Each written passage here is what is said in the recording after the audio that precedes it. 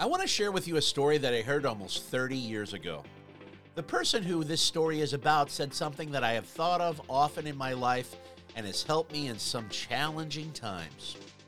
Years ago, a young man, 28 years old, and who recently got out of the Marine Corps, who had a pretty good job as a gripman on a cable car in San Francisco, was in a horrific motorcycle accident.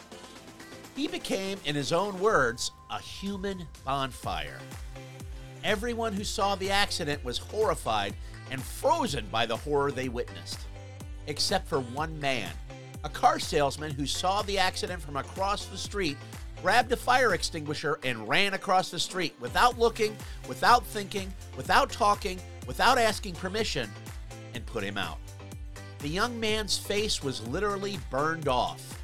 His fingers were all burned off. He had third-degree burns over 65% of his body. He woke up in the hospital 2 weeks later, and at that point, he said his doctors, quote, decided that maybe he'd live, unquote. But when they said that to him, he thought to himself, like most of us would, why bother living? Anyway, he had 15 surgeries, 10 to 12 blood transfusions. For months, his treatment never stopped. He could only sleep half an hour at a time before the next treatment or procedure. After 4 long months in the hospital, he was able to go home. He couldn't do anything for himself. Everything hurt. Even the wind hurt him because his skin was so sensitive. How did he respond? By feeling sorry for himself? By becoming bitter? By giving up? By saying, why me? Well, after a long and difficult recovery, he completed his training as a pilot. Then he co-founded a company with the insurance money he received called Vermont Castings. This company was later valued at $65 million US. 4.5 years later, after his motorcycle accident, he was piloting his plane on a business trip. It crashed. He was paralyzed from the waist down. How did he respond this time? I mean, come on, really? A plane crash that paralyzed him after having his face burned off, all his fingers burned off, and third-degree burns over 65% of his body? How would you respond? Did he just give up? Kill himself? Wallow in self-pity? Become a bitter recluse? Remember, after the last accident, he made himself rich. So what did he do this time? Well, first of all, he figured since his fingers were burned off in the motorcycle accident, and now the airplane crash had left him paralyzed from the waist down, he figured he didn't need his toes anymore, so he had the doctor sew his toes on his hands so he could use them as fingers. What else did he do? Well, about 2 years after the plane crash, he became mayor of the town he lived in. As mayor, he stopped a billion-dollar corporation from building a mine because of the anticipated environmental impact. He claims that he, quote, saved the mountain, unquote. Then he became a congressional nominee for Colorado for the U.S. Congress.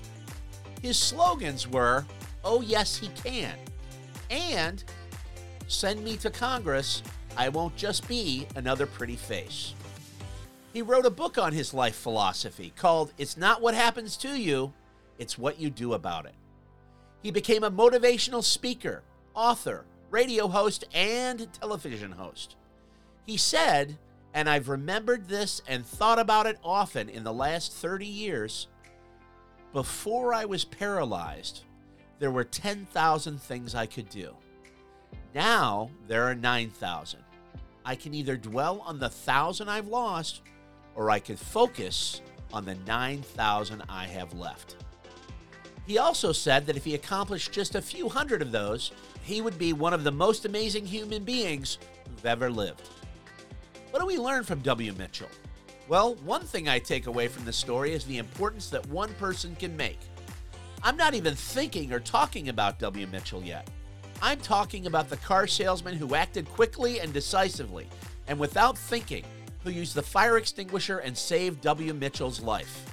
That act has allowed W. Mitchell to impact thousands, if not millions of lives. Another person W. Mitchell impacted besides me and actually became friends with was a young governor from Arkansas who later became the 42nd president of the United States, William Jefferson Clinton.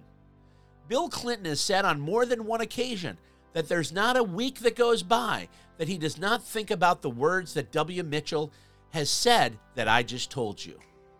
Again, we learn not to focus on the 1,000 things we can't do. We need to focus on the 9,000 things we can do. W. Mitchell teaches us by his words and his actions that it's not what happens to you, it's what you do about it that matters. He reminds us yet again that there are two kinds of people in the world and two kinds of people listening to this radio show. There's the kind of person who will say, "Why me? Poor me. My life is over. I can't go on. Why try? It can't be done." And then there's the kind who will focus on the things they can do, who will get up when they are knocked down and will not give up their dreams and their goals and will eventually become victorious.